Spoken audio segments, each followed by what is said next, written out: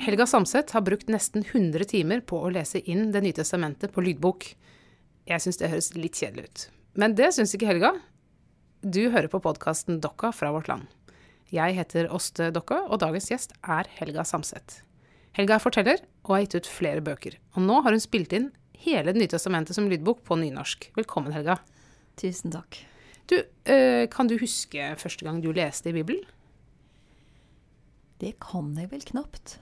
Og det er jo veldig interessant, for det første minnet jeg har er at Åsta, som jobbet på søndagsskolen, fortalte om Bartolomeus. Nei, han der som var blind. Bartimeus. Bartimeus, Ja. selvfølgelig. Og hun hadde den boka. Husker du på 70-tallet? Ja. Kester Korte-bøkene. Nettopp. Ja. Nettopp. Og med sånne store farge... Ja, og sånne enorme ansikter og veldig sånn Ekspressivt. regnskårent. Ja. Og så viste hun når Jesus tok av bandasjen rundt øynene på han blinde, og så sto med boka der når han var helt sånn forbløffa over å ha fått synet tilbake. Ja.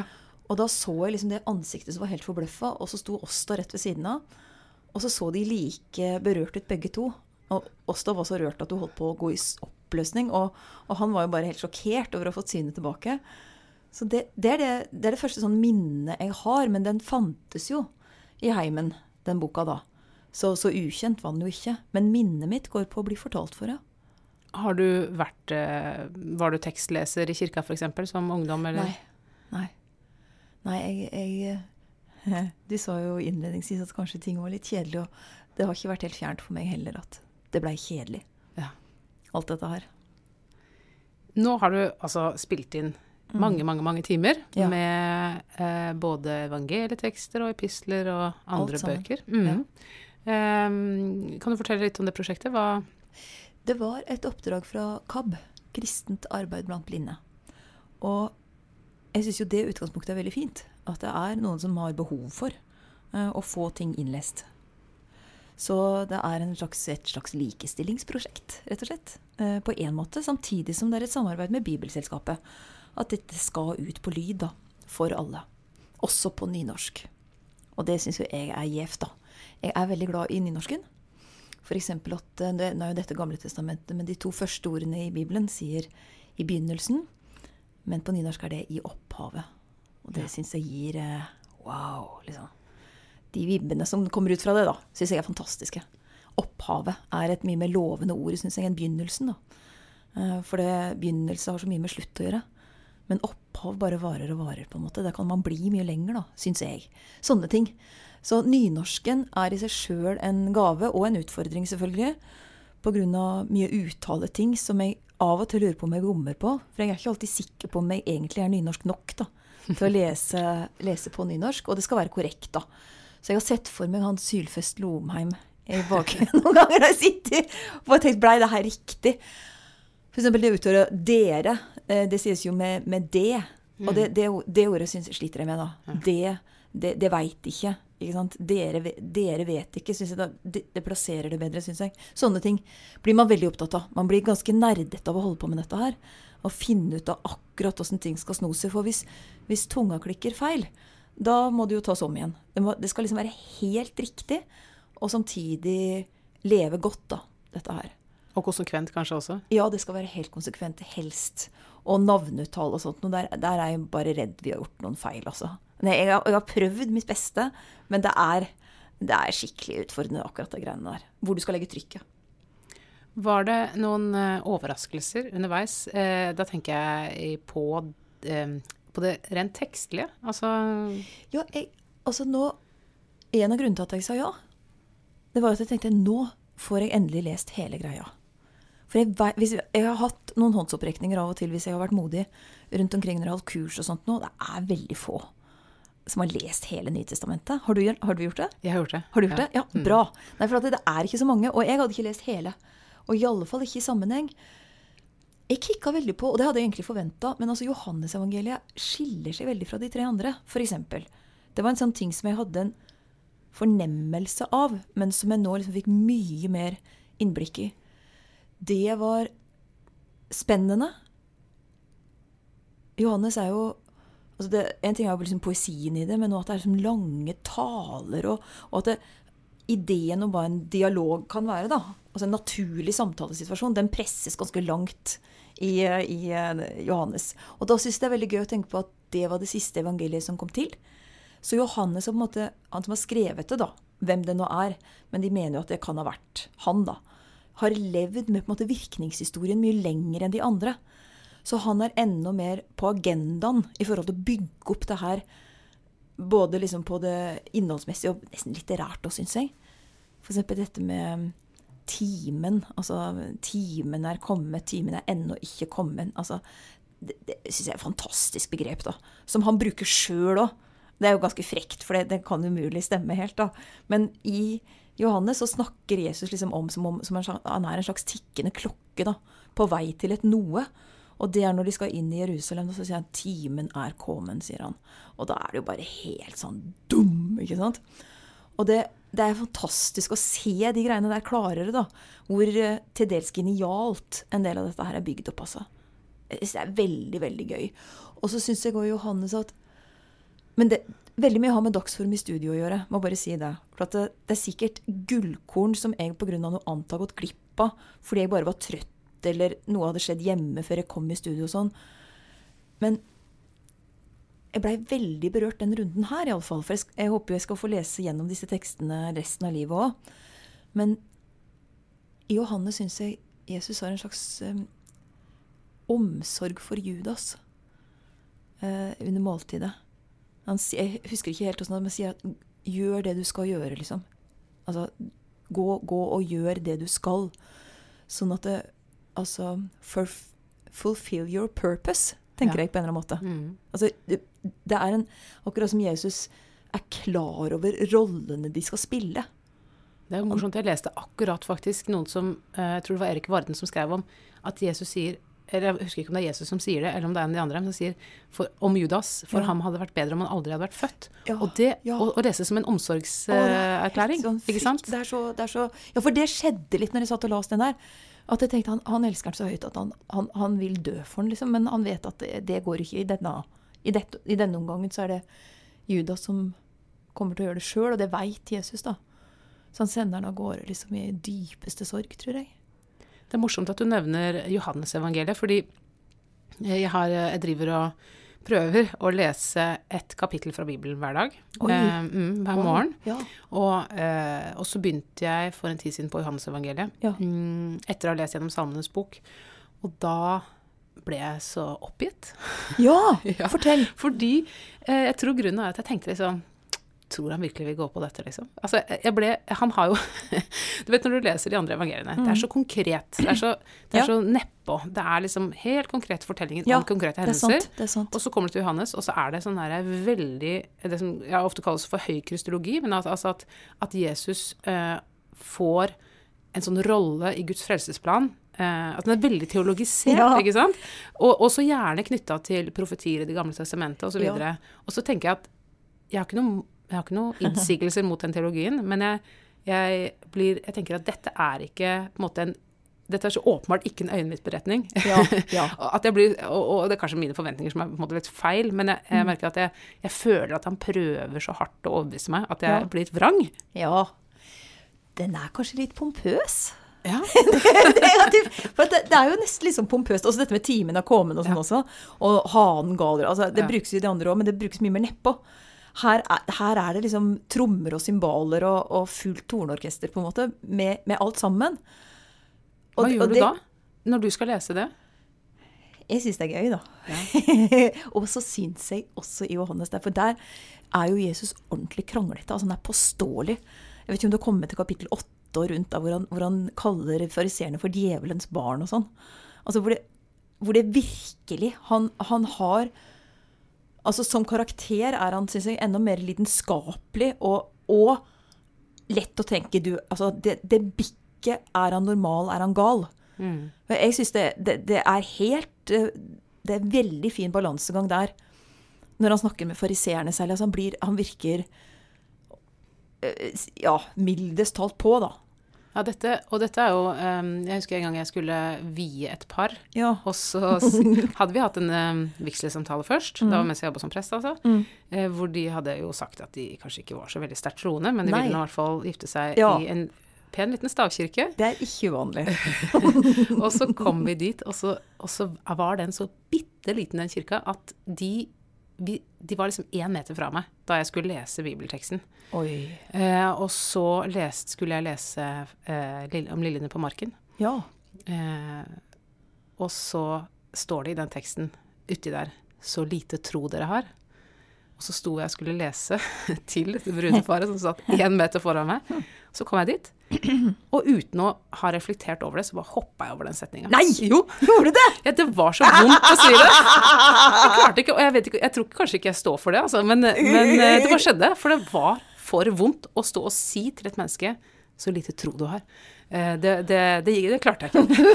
Men hadde du noen sånne opplevelser, og tenkte jeg sånn, dette her det vondt å lese. Ja, det har jeg jo hatt. Det har jeg hatt. Jeg tenkte jo på, vet du hva jeg trodde du skulle si om det brudeparet? Nei. At du bare satte øya i de, og naila de, liksom. Ja. Nå skal du høre det. Ja, men altså litt sånn. Men jeg vet ikke, jeg opplever akkurat det der som en slags, altså det er så lite tro dere har da, som en sånn åpen greie som angår absolutt alle mennesker. Men det ikke til å fatte og begripe, og det kan brukes meget konkret, som i akkurat det øyeblikket du siterer her da, hvor du hopper over det for du synes det blir for drøyt, liksom. Men jeg tenkte, det gjelder jo det store og det hele. Han sier det jo selvfølgelig utallige ganger til disiplene, men det på en måte et slags sånn, det et symbol for det ubegripelige gapet da, mellom himmel og jord. Tror du det lettere eller vanskeligere når du ikke på en måte ser publikum når du leser? For hvis man sitter med folk foran seg, så kan man jo både bli... Nei, det kan bli vanskeligere. Altså, noe fristilles når du i studio. Og så kan jeg også si at når du får lyden inn i øret mens du leser, det blir veldig sånn intimt lukka rundt deg, sånn at du får en mulighet til konsentrasjon. Men du blir også veldig klar over det når du liksom ikke i zonen. For det var det min tekniker, Torstein, han etter lang tid så begynte han å bruke et uttrykk som sa at nå du i zonen, sa han. Og det tenkte jeg, hva det? Men jeg elsket uttrykket med en gang han sa det, og visste liksom at jeg trenger ikke egentlig at du forklarer det. Men det var vanskelig å sette fingeren på hva det var da. Men han mente at da var det behagelig å høre på, og at han liksom kom lett inn i det da. Men dette med vonde tekster, altså, ja, det som jeg vet ikke om teksten i seg, jo, jeg synes Romerne 1, hvor Paulus snakker om dette som imot naturen, som han sier da, og hvor homofile og lesbiske får, eller i hvert fall den type greier samstilles liksom med det mest nedrige av alt. Det i alle fall har virkningshistorien til de tekstene der blitt veldig lite grei, synes jeg. Og det går jo igjen i så mange religioner. At religion i seg selv blir konserverende for hvordan livet kan leves da. Og det klart at jeg har jo lest alle disse brevene og alt hvor det står. Det problematiske selvfølgelig at disse tingene samstilles med baktale for eksempel. Som en like stor synd da, ikke sant? Men at det samstilles på den måten, og selvfølgelig det som sies om kvinner og hele den tingen der da. Når jeg så, har vokst opp i kirka og vet hvor mye, skal man ta dette her bokstavlig, så har man sine skriftord i behold, ikke sant? Men sånn det jo altså. Jeg synes jo at å lese boka som helhet, men det også sikkert også med hvordan jeg som person, men for meg da så blir det mindre forståelig enn det var før, og det var ikke mye forståelig før heller, at man kan klare å ta det helt bokstavlig. At man kan tenke på det som bokstav. At det står sånn, så da må vi gjøre sånn. Fordi som forteller, så jo jeg opptatt av at Jesus den beste fortelleren av de alle, og at han talte ikke til dem utenom i bilder, eller han brukte lignelser. Det veldig interessant at du sier på en måte at jo tettere du kommer på Bibelen, desto mindre bokstavelig kan du ta den. Jeg klarer, men det er interessant, fordi jeg leste faktisk en homiletiker, altså en prekenteoretiker her, for ikke så lenge siden, som skrev at da han var ung, så hadde han et veldig sånn høyt bibelsyn. Altså han mente liksom at Bibelen var Guds ord. Ja. Og så, altså sånn, bokstav for bokstav, altså helt sånn uforfalska. Men hans egen tilnærming til Bibelen var veldig fattig. Og så Ja, ble så han skulle liksom arbeide seg oppover, han Ja, for da å- var det jo på en måte bare et gitt svar. Da Ja, var det jo og det en måtte han løsning, finne. og den skulle han bare finne. Og så hans lesing var jo på en måte bare å pakke ut noe som var egentlig helt Ja, tydelig. som var helt sånn der er. Det er dette som er meningen med den teksten. Men så skjedde en forandring i han, hvor han samtidig på en måte fikk et mer nyansert bibelsyn, samtidig som han fikk et mye rikere bibelleseliv. Altså hvor han ble fristilt i forhold til tekstene på en helt annen måte, og oppdaget så mange flere ting enn det han hadde sett før. Så det er en veldig interessant dynamikk, da. Ja. For det er ikke men det, hvis jeg skal si først og fremst sånn som jeg opplevde, det er jo gåtemateriale, dette her. Det er bilder, det er ting som står mot hverandre. Så stakkars den som er bokstavtro da, for da blir det fryktelig komplisert. Det er til og med altså hentydninger bare. Altså, ikke sant? Vinden blåser dit den vil. Altså, ikke sant? Det er sånn, ja, hva betyr nå det, ikke sant? Hva ligger i sånne begreper som det der? Og Jesus han bruker jo dette her helt konsekvent. Setter et barn i midten og sier her, Guds rike liksom, nærmest. Og sier sennepsfrø, sier skatt i en åker, perle på et marked, som ikke sant, setter de to sammen, hvorfor setter han de to sammen, ikke sant? Og snakker om himmelrike, Guds rike, som en type mulighet da, til liv, men som han nesten konsekvent bruker bilder for å nærme seg. Han sier at de forstår ikke på noen annen måte. Det er det han sier til disiplene. Dere er det gitt, sier han. Og det synes jeg er litt raust da. Å kjenne himmelrikets hemmeligheter, sier han til gutta sine. Men ja. Det er jo ikke, altså, rett etterpå så sier han bare, jeg holder ikke ut med dere. Han sier jo det, hvor lenge skal jeg holde ut med dere? Denne hva heter vantro og vrange slekt, sier han. Det er bare, jeg holder ikke ut. Og det er veldig gøy, synes jeg, at han er liksom, ja, det er en sånn, han elsker det jo, ikke sant? Men han får helt fnatt innimellom også, så det blir mye for han da. For han også. I alle fall i Johannes-evangeliet, da kommer denne lidenskapen hans, eller det der at det liksom nesten renner over for han nå da. Men det gjør det jo, jeg synes det er vakkert da. Jeg tror vi må høre deg lese litt nå. Ja. Du skal lese fra Johannes-evangeliet. Jeg tenkte det. Teksten om Nikodemus som kommer til Jesus. Den er jo, eller jeg har blitt opptatt av den nå da. Jeg må si det at første gangen jeg var veldig klar over Nikodemus, det der at han kommer om natta, har jeg alltid liksom visst om. Sett for meg et eller annet sånn mørkebilde, og at noen sniker seg liksom inn på sånn, og ikke vil bli sett i møte med. Det har jeg alltid vært trukket mot med han da. Pluss at han er smart. Han er klok, og han har noe å tape. Så jeg har alltid likt han sånn sett. Men jeg hadde fått mitt første barn, lille Johanna, og så skulle vi på sånn dåpssamtale i Tonsen kirke med presten, vet du.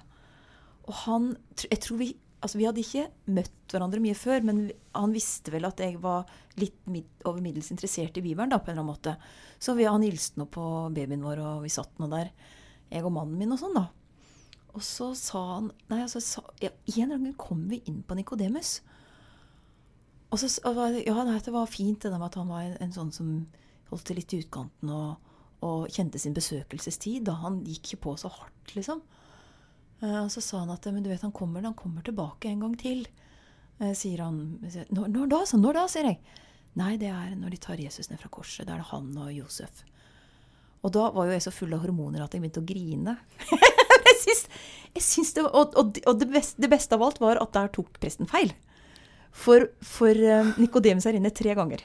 Det har jeg funnet ut nå. Og den andre gangen er også ytterst interessant. Men han er en som holder seg i utkanten, og apropos gåtemateriale, så er dette her jeg synes det her er en vanskelig tekst. Og den er litt lang også, så vi får se hvordan vi kan klare å henge på. Ja, jeg leser i hvert fall et stykke på vei. Ok? Fra Johannes 3, ja. Det var en mann som heter Nikodemus. Han var fariseer og satt i rådet til jødene. Han kom til Jesus om natta og sa, «Rabbi, vi vet at du er en lærer som er kommet fra Gud. For du sier at mennesker ikke skal be, men at mennesker skal tro. Og han sa, «Rabbi, vi vet at du er en lærer som er kommet fra Gud. For du sier at mennesker ikke skal be, men at mennesker skal tro. Og han sa, «Rabbi, vi vet at du er en lærer som er kommet fra Gud. For du sier at mennesker ikke skal be, men at mennesker skal tro. Og han sa, «Rabbi, vi vet at du er en lærer som er kommet fra Gud. For ingen kan gjøre de teikna du gjør, uten at Gud er med han.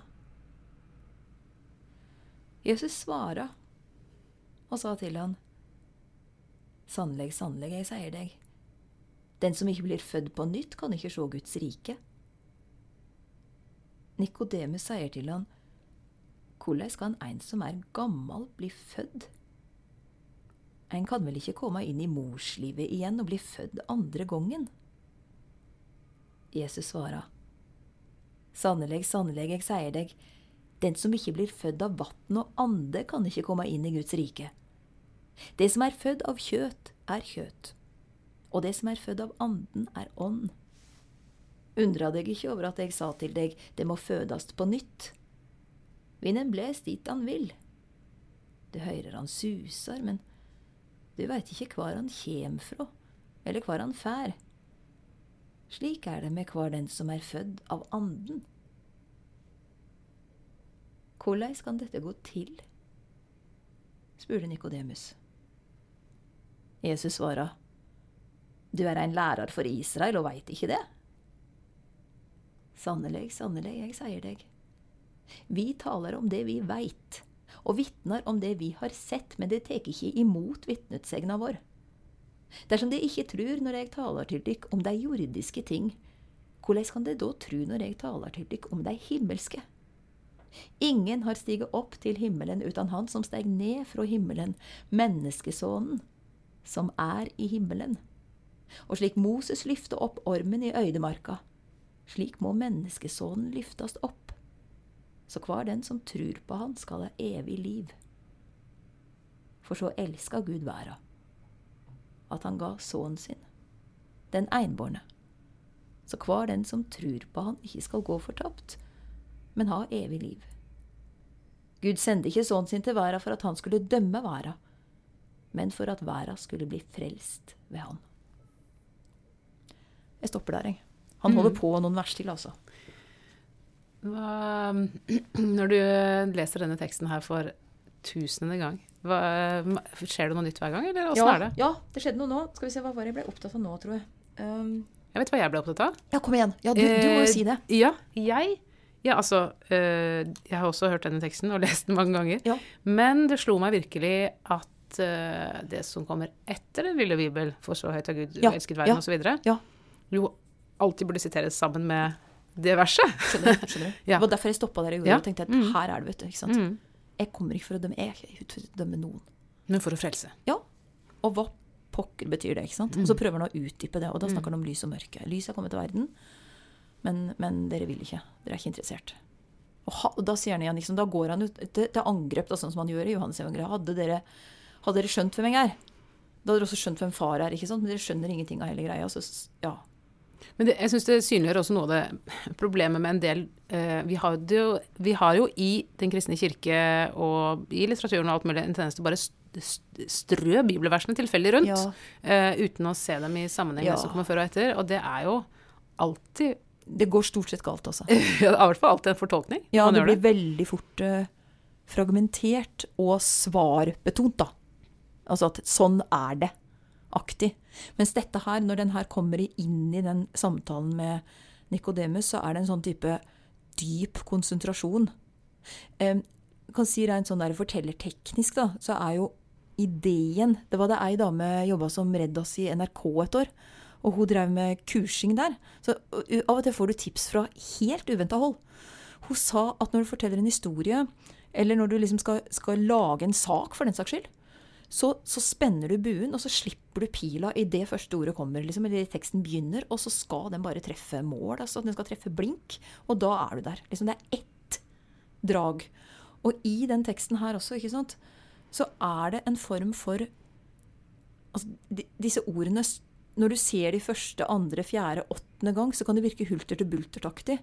Men så på en eller annen måte, da, så liksom, kan du se, det er en helhet her. Det er et resonemang. Han er i en sånn strøm av tanker som har sin logikk, da. Og så er det å prøve å forstå den logikken. Men den er ofte som vinden.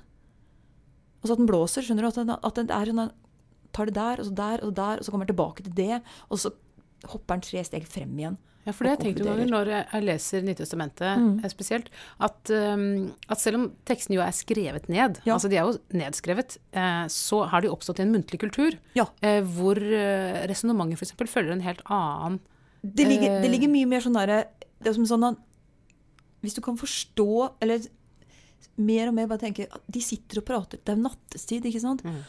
Og sannsynligvis, det var en som hadde skrevet at det er veldig nyttig å lese andres måte å fortelle Bibelen på. Altså, jeg reiste om Kristin Gunnleiksrud, ikke sant? Som er veldig tett på akkurat teksten. Men hun skrev, Nikodemus tenkte seg lenge om. Så tenkte jeg, ja, det har jeg aldri hørt før. Men det synes jeg var et ålreit innspill, da.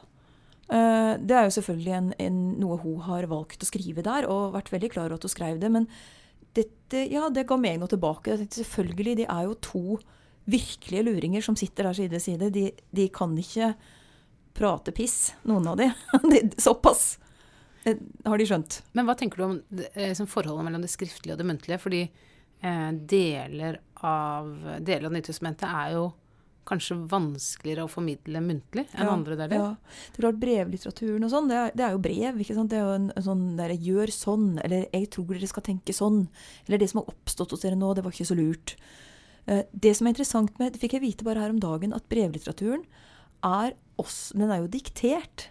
Så det har jo vært en som har gått og pratet, og da spurte jeg Hans Olav Mørk i Bibelselskapet, som kan disse tingene, spurte jeg, kan det ha vært at Paulus har gått rundt og liksom sagt, nei, stryk den, her er det at han går rundt bordet der og prater, mens han fyren sitter og skriver for livet. Noen ganger kan du få inntrykk av det, for at han får skikkelig svung liksom på det han sier, slik at det fungerer best når du knekker det muntlig. Skjønner du, vi sier at jeg tror det kan være enda mer rart å se det bare på papir, da. Jeg er jo veldig opptatt av den forskjellen mellom når det står på papiret, så er det en ting som skjer. Da kan jeg tenke at det er noter. Men når det gjøres, kommer en stemme til, da, så kan det bli som musikk. Altså, at det er så stor forskjell der. Og der tror jeg, han mente i alle fall, som har holdt på med disse kildene i årevis, da, at Bibelen har et enormt muntlig potensial på en måte, fordi det var der først, og ble skrevet ned, men at det er veldig mye av musikk, det ligger mye musikk i det, nettopp fordi det ble diktert også. Ja, det er interessant, fordi jeg har jo, da jeg tok prestestudiet, og vi lærte å lese tekst i kirkerommet, så mener jeg at jeg har lært at den beste måten å gjøre det på er å lese så rent som mulig. Altså, hva tenker du at det betyr rent? Jeg tenker at det betyr at du skal ikke legge på noe særlig. Du skal snakke tydelig. Alle skal høre alle ordene. Din betoning og fortolkning skal være så nøytral som du får til, uten å bli helt flat da. Så du skal ikke legge inn mye følelse, du skal ikke framføre teksten. Den skal leses. Det er ikke din tekst, det er noen andre sin tekst. Nei, det er så du skal på en måte bare være lyd på teksten, i den grad det er mulig da. Hva tenker du om et sånt ideal? Nei, jeg får lyst til å spørre om du fikk noe ut av det selv? Ja, det vil jeg si. Fordi at for meg har det også, jeg tenker også når jeg leser tekst i kirka, at jeg har ikke ansvaret for denne teksten. Det er fint. Det er en god følelse. Og hvis jeg må framføre den, så må jeg gjøre den til min. Og da må jeg på en måte, da er det jeg som formidler. Og det er det ikke alltid jeg har lyst til, ikke sant? Nei. At den teksten ble valgt, at det er den teksten jeg skal lese, at det er dette utsnittet, og at jeg skal si de tingene som står her. At det ikke er et personlig valg. Det synes jeg kan være befriende. Og så har jeg jo hørt, fordi tekstlesere i kirka er jo ikke profesjonelle. Altså det er jo den vanlige mann og kvinne som har fått den oppgaven, stort sett. Og jeg synes vel at det er verre å høre en amatør bruke veldig mye følelse, enn en amatør ikke bruker følelse. Absolutt. Jeg husker det var grusomt å fortelle dette, men en lang fredag, hvor man fordeler roller, ikke sant? Jeg leser sånn, hvor det var folket og på langfredag, det er jo en utfordrende dag for alle tekstlesere. For alle tekstlesere, hvor du får den der, folk ropte korsfest, korsfest. Ja, det er den, ja. Men de ropte bare enda høyere, og så kom det sånn skikkelig En pipete. som bare dott ut, liksom. Korsfest, korsfest, da. Liksom, helt uten, altså sånn, Ja, ja. det falt helt igjennom. Det var bare fælt å høre det. Og da hadde det jo på en måte vært bedre å bare lese det som sto der. Men hva har du tenkt? Nei, altså det her jeg har holdt masse tekstleserkurs for amatørene i kirka da. For det første så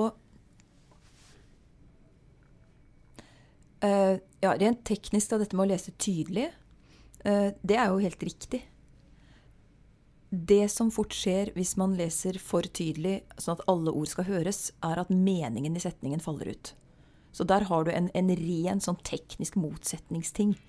Fordi at hvis du leser liksom jevnt og trutt rett fram, Samme tempo på alle samme ordene. tempo på alt, samme betoning på Ja. alt er like viktig på en måte, såkalt åpent, hvis du skjønner, da skal du, altså hvis du leser godt, så er det idealet du siterer helt glitrende.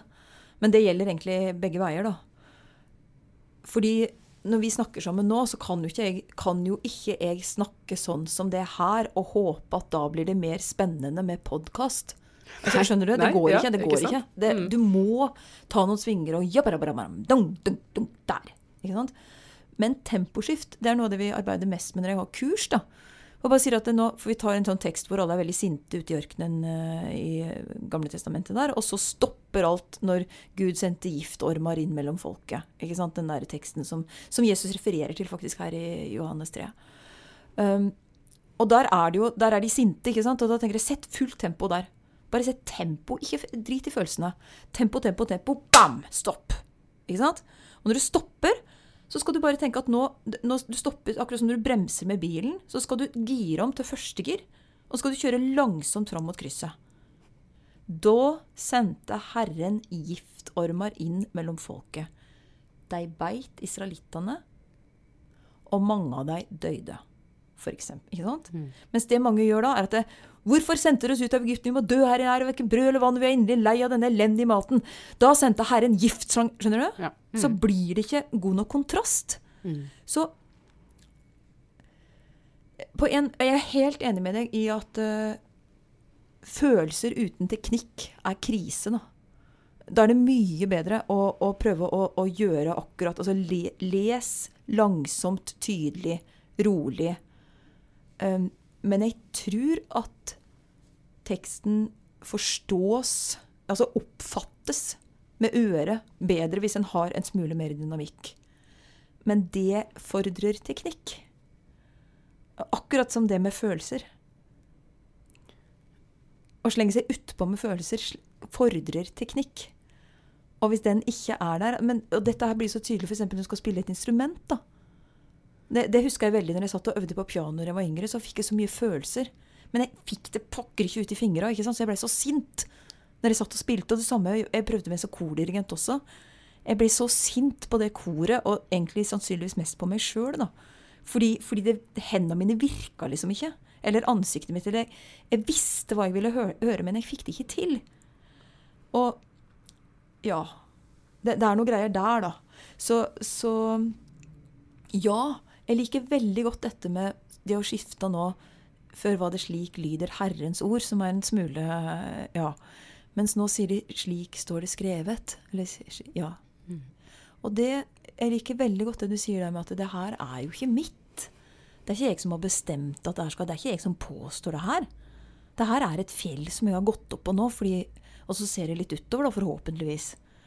Men fjellet er liksom teksten, og jeg kan ikke skade den så mye.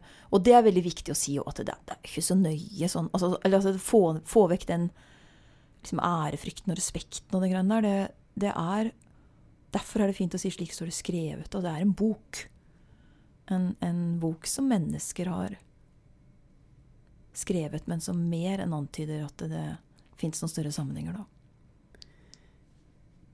Har du, når du har lest i denne runden her, når du har lest tekster som er veldig kjente for deg eller for folk, har du tenkt at du har lyst til å finne teksten på nytt, eller hvordan du kan, for eksempel, altså, bare tenk på kjærlighetens høysang i Korinterbrevet. Kjærligheten tåler alt, utholder alt, som vi bare har hørt 1 million ganger. Hvordan, det et mål å avfortroliggjøre oss med teksten? Jeg vet ikke, altså... Eller skal vi komme enda nærmere? Skal vi komme litt lenger fra, eller skal vi komme nærmere? Det som whatever works. Ikke sant? Whatever works. Men altså, det blir jo når du vet, altså det er jo som å komme hjem og se på utsikten hjemme da. Det hjelper faktisk ofte å se det når det har vært en stund imellom, hvis du skjønner. Men det er noe å liksom, prøve å se på det igjen. Hva det som står her, liksom? Og så gjøre det som var veldig fint når jeg skulle gjøre Kjærlighetens høysang, for eksempel, da. Så da sa Torstein til meg, denne ønsket du å gjøre litt bra, gjorde du ikke det? Sånn. Jo, eller jeg ville ikke innrømme helt det. Sånn, jeg tror vi tar den en gang til, sånn. Ja, fordi sånn, du ville være flink, liksom. Og sånn, nå synes jeg det ble bedre, sånn, bare etterpå. Vi går videre. Så det er utrolig fort å bli betydningsfull.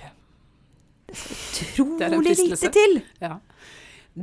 Pompositeten ligger jo veldig nær som en fristelse. Guri land, altså.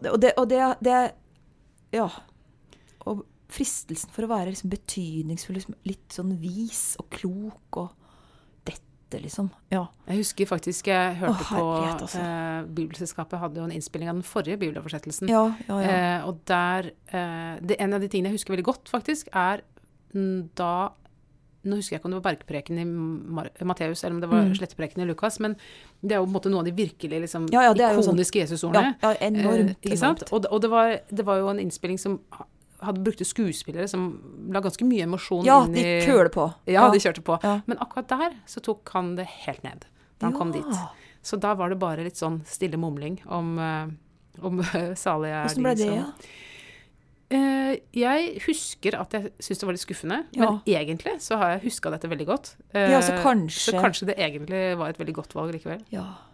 Nå vi inne på noe her som jeg synes egentlig litt sånn fint, at jeg tenker at på en måte det sånn fævlende veit, altså. Ja. Og når du skal lese lydbok da, jeg har jo hørt noe lydbøker, og der det ofte å si, gjør du det sånn? Tenker jeg når jeg hører den stemmen. Ja, er det, ja vel, liksom. Men hvis det da etter 3 minutter for meg greit nok, skjønner du? Da på en måte jobben gjort. Jeg skal bare ha noen som hjelper meg til å gå inn i noe. Og det kan godt hende at de gjør det i utgangspunktet på en måte jeg ikke hadde tenkt, eller at det noe med måten å liksom gå inn på. Det jo veldig avhengig av personlighet, ikke sant? Noen voldsomt, liksom store i bevegelsene på en måte, og trykker til når det pompøst, andre trekker seg nettopp tilbake hvis tendensen til de store instrumentene kommer, ikke sant? Og da det, hvordan løser du det? Altså, hvis innleseren klarer seg på en måte, sånn at det ikke blir forstyrret underveis, da det på en måte godt nok, tenker jeg ofte. Altså, det gjelder lydbøker da. Så jeg kan ikke, på en måte, hvordan dette her skal gjøres, altså, nei, jeg vet sannelig ikke helt sikkert, jeg altså. Helga, helt til sist, hvorfor skal folk lese Bibelen, eller høre Bibelen? Det ekstremt gode tekster, altså. Det ikke tvil om. Det ekstremt gode tekster, eller jeg synes i hvert fall det, eller jeg opplever det sånn, og dette gåtematerialtingene, pluss at de har referanser liksom til alt av det vi driver med av litteratur nå. Ikke sant? Altså, det Erlend Loe som en av mine, jeg mener jo han virkelig utforsker begreper. Så det suser, ikke sant? Men på en helt annen måte, en helt annen stil, ikke sant? Men disse tekstene har liksom hele den gamle fortellertradisjonen, og så skyter de langt inn i fremtiden. Helga, tusen takk for at du ville komme hit. Du har hørt på podcasten Dokka fra vårt land. Jeg heter Åste Dokka, og produsent i dag har vært Sondre Bjørdal. Og vi blir veldig glade hvis du gir podcasten en stjerne eller 5 på spilleren. Og vet du hva? Du kan abonnere på vårt land digitalt for bare 10 kroner for 100 dager. Les mer om vilkårene på vl.no/tilbud, og den lenka ligger også i beskrivelsen av denne podcastepisoden på spilleren din. Ha en fin dag.